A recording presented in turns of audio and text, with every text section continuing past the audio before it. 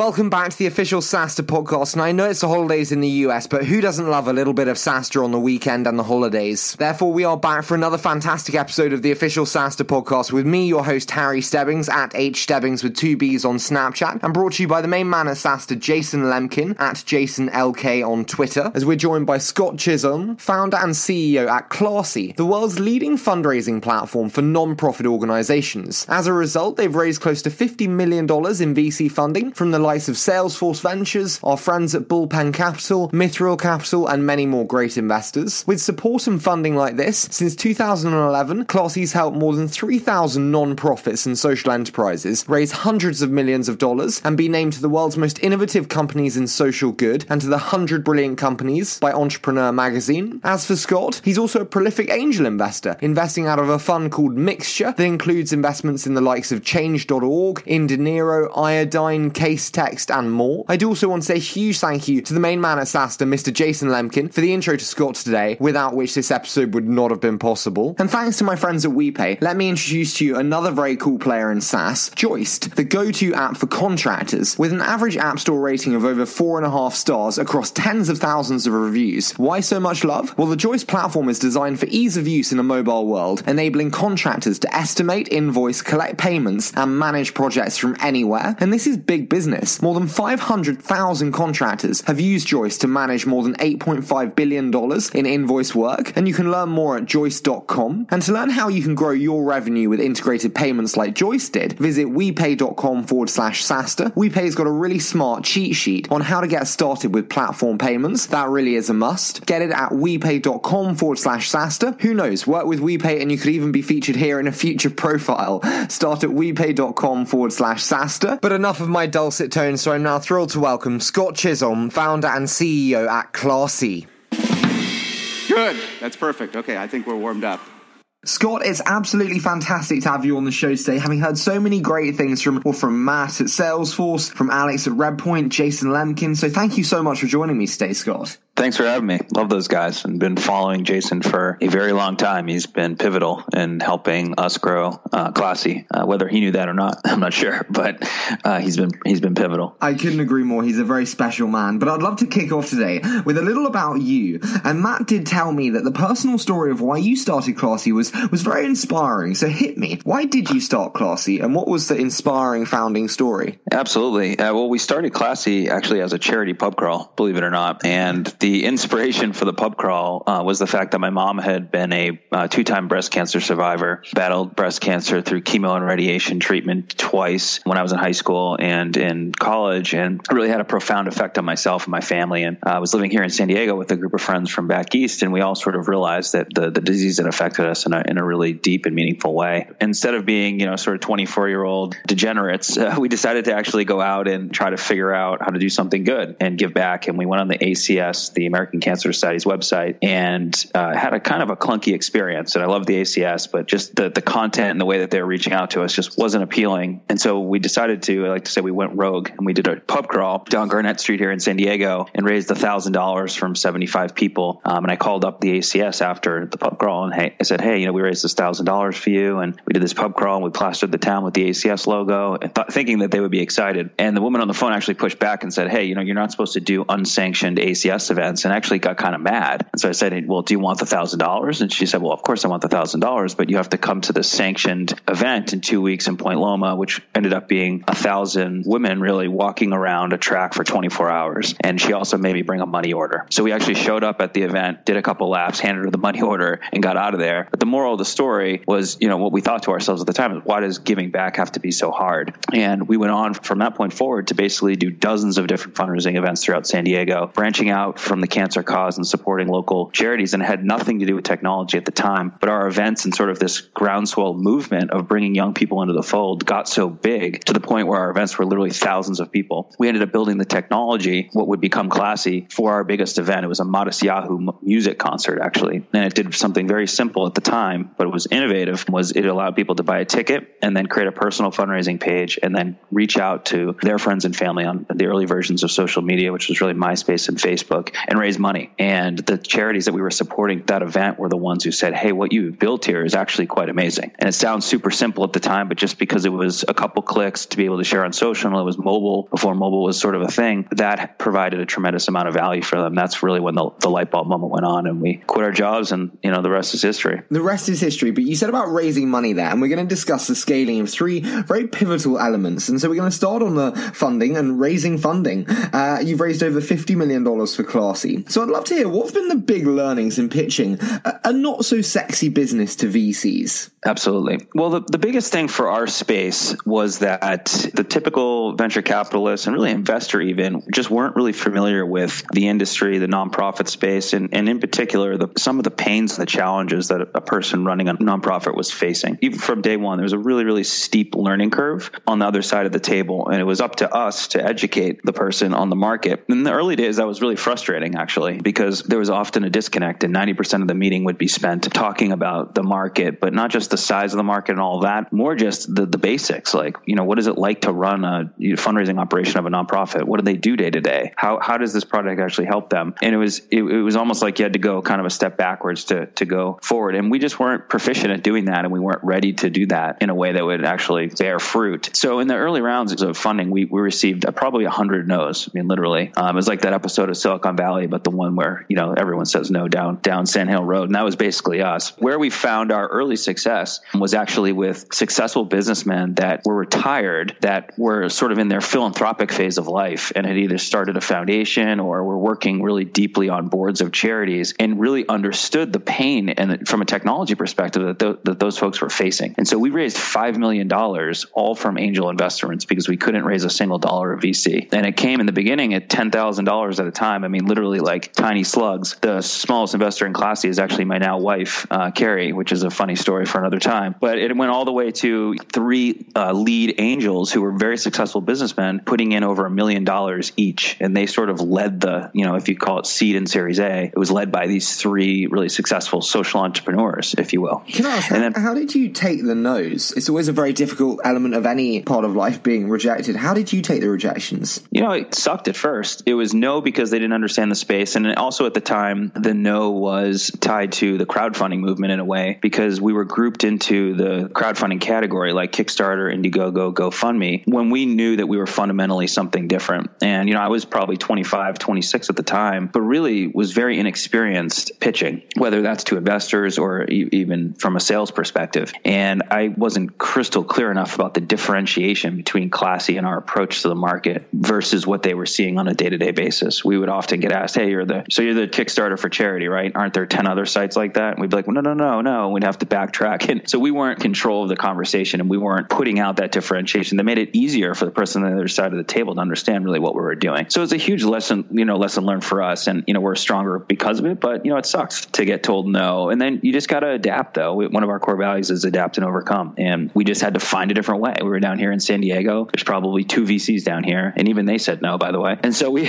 went to friends did a super friends and family round, and we just kind of went from there. And each person that invested, it was, hey, it was almost like referral sales. It was like, hey, do you know someone else who would be interested in this? We're looking for specifically people that have a tie into philanthropy and that can help us strategically. And that started to really work. So it was a totally different approach. But yeah, we turned the no's into yeses. So you scaled the fundraising there, as you said, almost through referral marketing. So if we apply the scaling then to scaling sales, I'd love to start on the meta perspective of how you've seen the evolution of your sales team to start with. Let's do. Absolutely. So we're about six years old. The first 2 years, we actually didn't have a sales team. And we thought that we would magically attract customers through the internet. Product would sell itself. It'd be all self-serve, low touch or no touch, and everything would just be, up and to the right. Turns out that's not the case. Turns out folks that are running organizations, whether they're for-profit or nonprofit, like to talk to someone when they buy something of a significant price.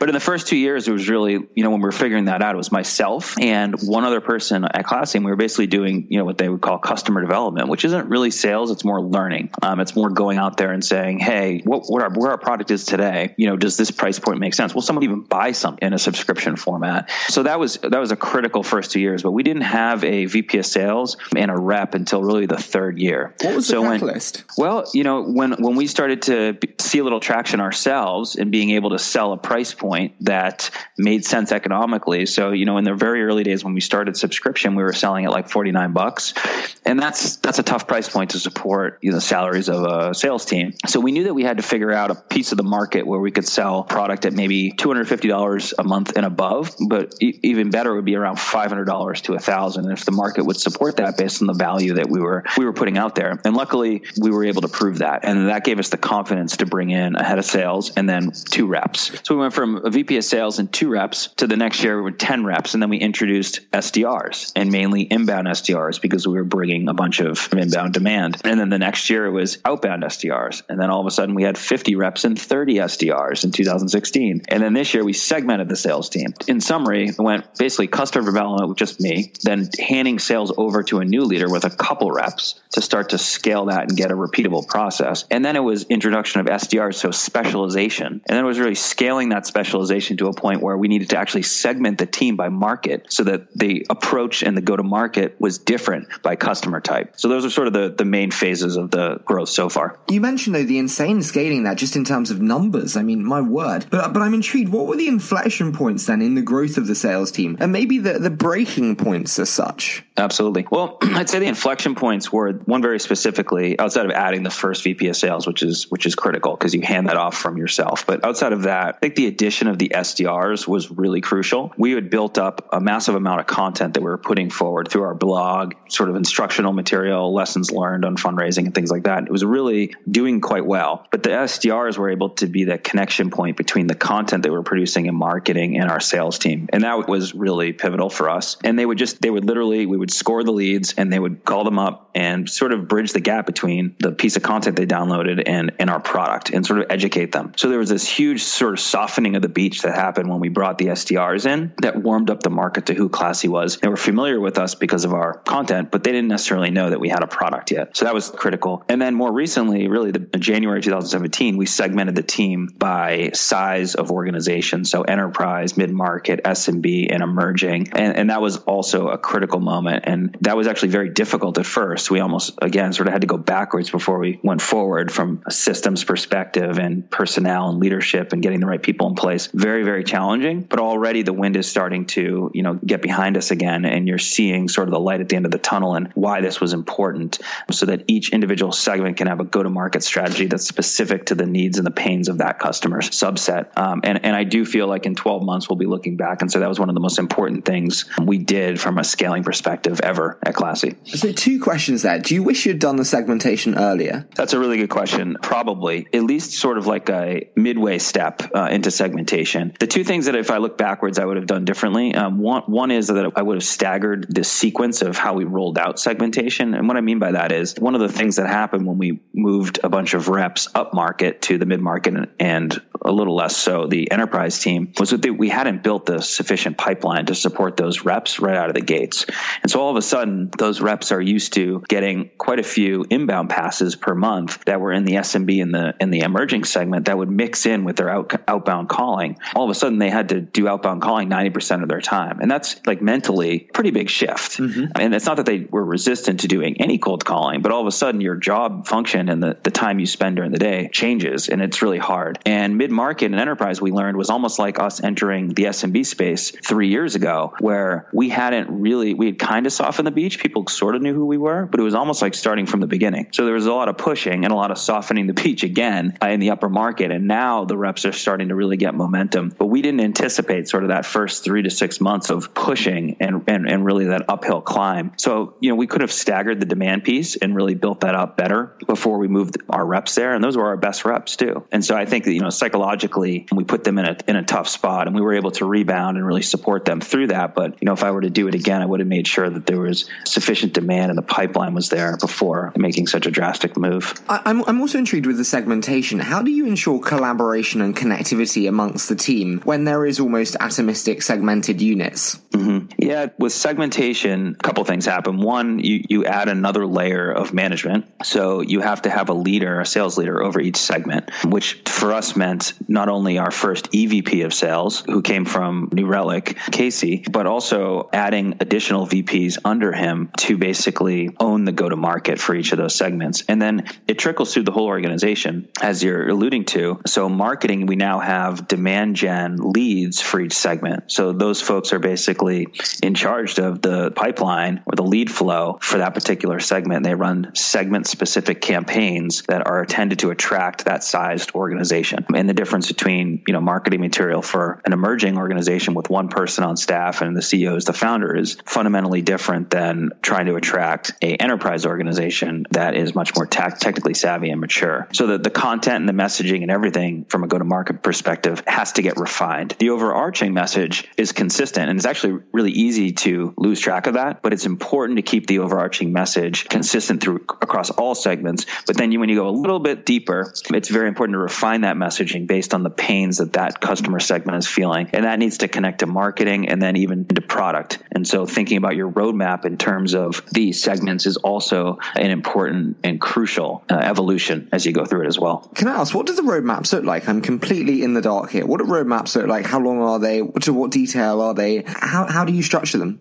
That's a really good question. And we've iterated on this, 100,000 times over the last 6 years. But right now we look basically in phases. So the first phase is sort of the next 3 months, if you will. The next phase is say 6 to 9 months out. And then the next phase is 9 months plus. And each one, as you get longer out, it's a little fuzzier. You don't exactly know what you're going to build, but maybe it's more just like a vision statement or a directional sort of thing, or you're running experiments to try to prove something later on. But in the 3 months, you pretty much know, well, you definitely know what you're building, and you might be sort of iterating as you're going through, but it's very clear. And the 3 month roadmap is the one that's completely transparent, at least at Classy, to everyone in the staff, so they know what's coming. And then we run meetings through the all hands, and there's actually product meetings for all stakeholders to see the longer term roadmap as well. And we even go so far to bring our customers into it and show them the 3 month roadmap and also talk about our vision and whatnot. And these days, especially in the enterprise, we've actually created sort of a track, if you will, for enterprise related features. And they may not be relevant to all customers. And that's a first, because the way we made decisions up until this point was, hey, is this feature going to be relevant for every customer, and how much value is it going to deliver to all customers equally? And that was always the way we made decisions. And now with segmentation and sort of as we start to expand our market presence into the mid-market enterprise, we almost need to make two decisions. One is this feature beneficial to all customers? And then two is this going to help us move up market? And the answer to the second question, if yes, doesn't always benefit all customers equally. And that's a thing we've had to wrestle with internally and get comfortable with, and be able to use that information to help us prioritize what we work on and what we don't. So as a founder moving up market and who has successfully moved up market, talk to me, take me back to the days when you were entering the process and really just starting to think about it. What advice would you give to yourself and maybe prospective founders looking to scale up market? Just like when you're building a sales team for the first time, the advice that I think Jason gives, and this is great advice, is you're the first salesperson as the CEO. You go out there and you sell and you learn. And usually you don't even call it selling, it's customer development. You're figuring out what the customer is willing to pay for the product you have today and what they would be willing to pay for the product you have tomorrow, and how to scale pricing and packaging and just how you go to market. You got to get out there first. So just like in the early days, when you're going up market, I think the mistake that folks make, and we kind of made this mistake, but we kind of got a lot of it right and some stuff wrong too, was that you have to be, as a CEO, you have to be on the tip of the spear. You have to be out there selling again. Even if you've handed off the sales org to a VP or someone else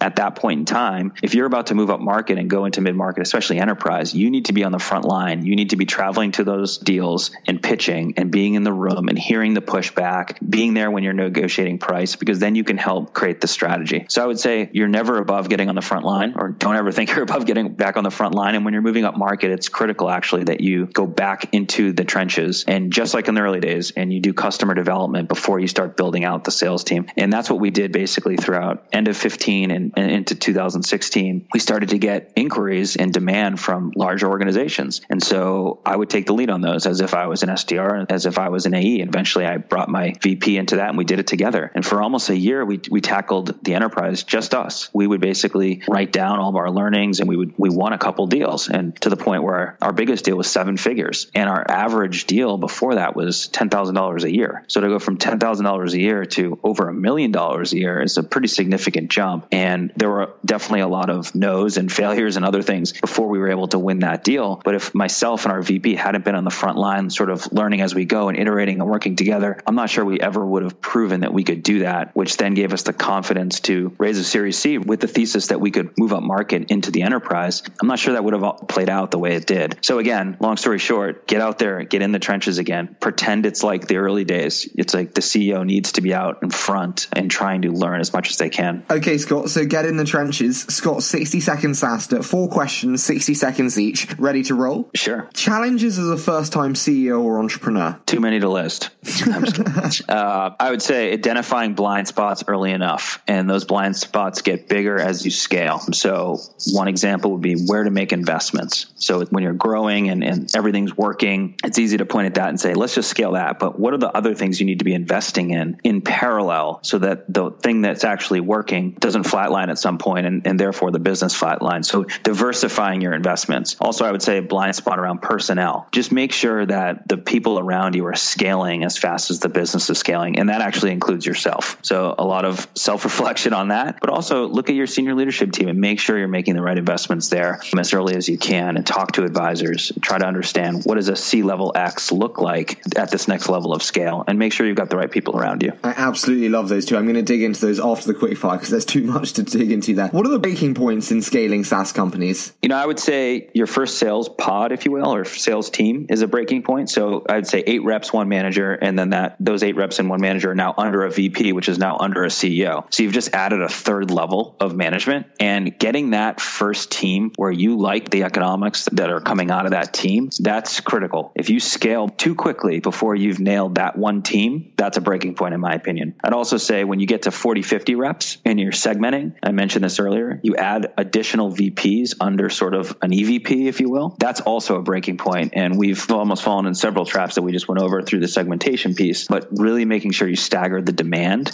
and you're able to empower those VPs to run their playbook the way they see fit based on the market segment. Final quickfire, challenges of building a company in San Diego. Funding is number one, although I would most ironically, it helped us in a way. But funding, there's probably 1 or 2 VCs here, and there's a lot of angel money, but it's not always software specific. So finding the funding that is specific to your sector and can help strategically is challenging. Getting better, but it's challenging. And executive hiring. So you can absolutely scale a company here. We're 200 folks now.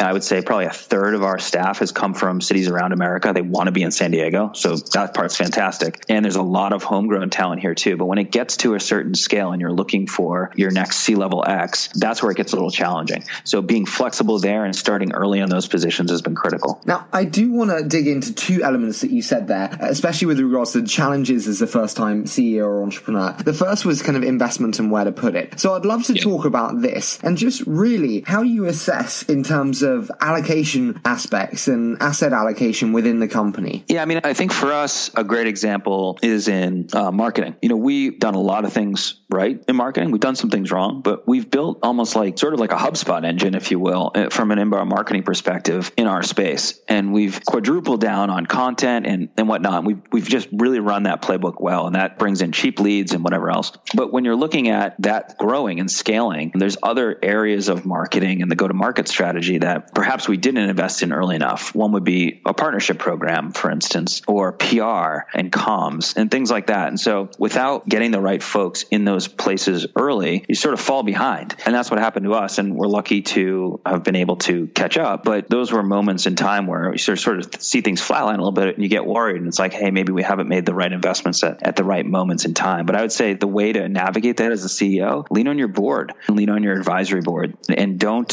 assume that just because something's working, don't assume that you've got it all covered. It's really easy. We were high-fiving for 3 years at the end of every quarter, and when you're hitting these critical inflection points, 1 million in ARR, 10 million, 20, you need to sort of self-reflect and say, hey, have we made the investments in the right place for the next level of scale? And you should ask some people if they believe that you've done that, and you should lay it out and really be self-critical on that. This may be incredibly horrible as a question to ask. Is there a right time to invest in the future for? Is 2 years too far? Is 6 months too short? Are there kind of horizons in mind? No, that's actually a great question. I think there is, for certain things, there is a possibility of investing too early and actually causing internal disruption around focus and kind of where your head's at. Mm-hmm. Partner program's a great one where, in the early days, we had folks that were concentrated on that. We just weren't quite there yet to support it in the way that it needed to be supported. So what that does is cause frustration for the folks that are working on it. But then all of a sudden, when we sort of deprioritized it, then we were ready and we didn't invest enough in it. So we kind of missed it on both ends, right?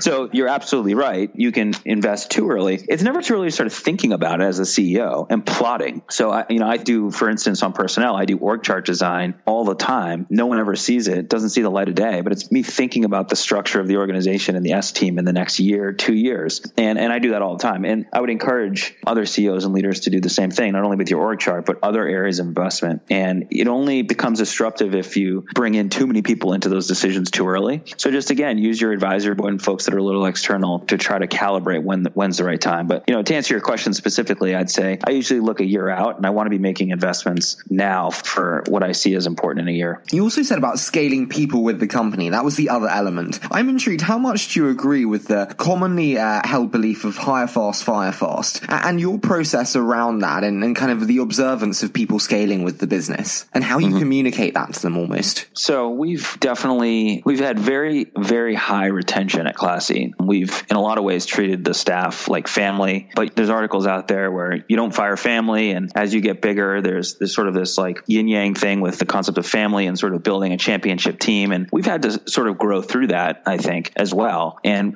we're at a point where we've been at this point for a little while, but where performance really is number one. With that comes tough decisions sometimes. And not everyone's the right fit at Classy, but a lot of people are. And maybe they're just not the right fit in that role at that particular time. So the concept I always think about moving people around. If they're super strong, maybe they've taken some position to a certain scale, and just having an honest conversation with them about what their options are versus exiting that person. I think that's a much better approach, because if they had the attitude and the matched ideology, if you will, to be with Classy for that period of time, say 2-3 years, then they're probably hungry and they probably want to work on their next best challenge, even if it's not that particular role, because they don't have the experience and skill set to take it to the next level. So circling back, I would say I agree in general with, hire fast, fire fast, especially if you just hire wrong. You don't want that to linger. But for folks that have been there a while and have proven themselves in a role and they're just hitting a ceiling in terms of experience with that particular role, just be open and honest about it and talk to them about what their next challenge or role could be at Classy, and they'll get excited, and then let them get involved in hiring their boss. We've done that a number of times. We just did that with our new CFO. The gentleman that was in the prior lead role was super excited about getting out there and hiring someone that he could learn from. So it's all about framing expectations and all about being transparent about what you're trying to do and talking about it really early on. Scott, as I said to you before the interview, very, very rarely do I have as many people email me with questions and saying how fantastic a guest is, but I think it was 7 people before this interview. It goes to show, but clearly they were right, because I'm so thrilled with the episode, and thank you so much for joining me today. Thank you for having me. It was awesome. And I want to say again a huge thank you to Scott for all he's done for me in the show, and such exciting times ahead for him and for Classy. And if you'd like to see more from us, then you can follow us behind the scenes at SaaStr at hstebbings with 2 B's on Snapchat. Likewise, you can follow the main man at SaaStr, Jason Lemkin, at JasonLK on Twitter. And thanks to my friends at WePay, let me introduce to you another very cool player in SaaS, Eventzilla, a complete event management platform for classes, conferences, fundraisers, social events, and more. Mostly free, it generates revenue by collecting a fee on ticket sales for paid events, with customers including the likes of TEDx, MGM Resorts, and Honda. And Eventzilla has helped organisers sell more than 5 million tickets, generating more than $100 million in ticket sales. And you can learn more at eventzilla.net. And to learn how you can grow your revenue with integrated payments like Eventzilla did, visit wepay.com/SaaStr. WePay's got a really smart cheat sheet on how to get started with platform payments. Simply head over to wepay.com/SaaStr. Who knows, work with WePay and you could even be featured here in a future profile. As always, we so appreciate all your support and cannot wait to bring you next week's episode.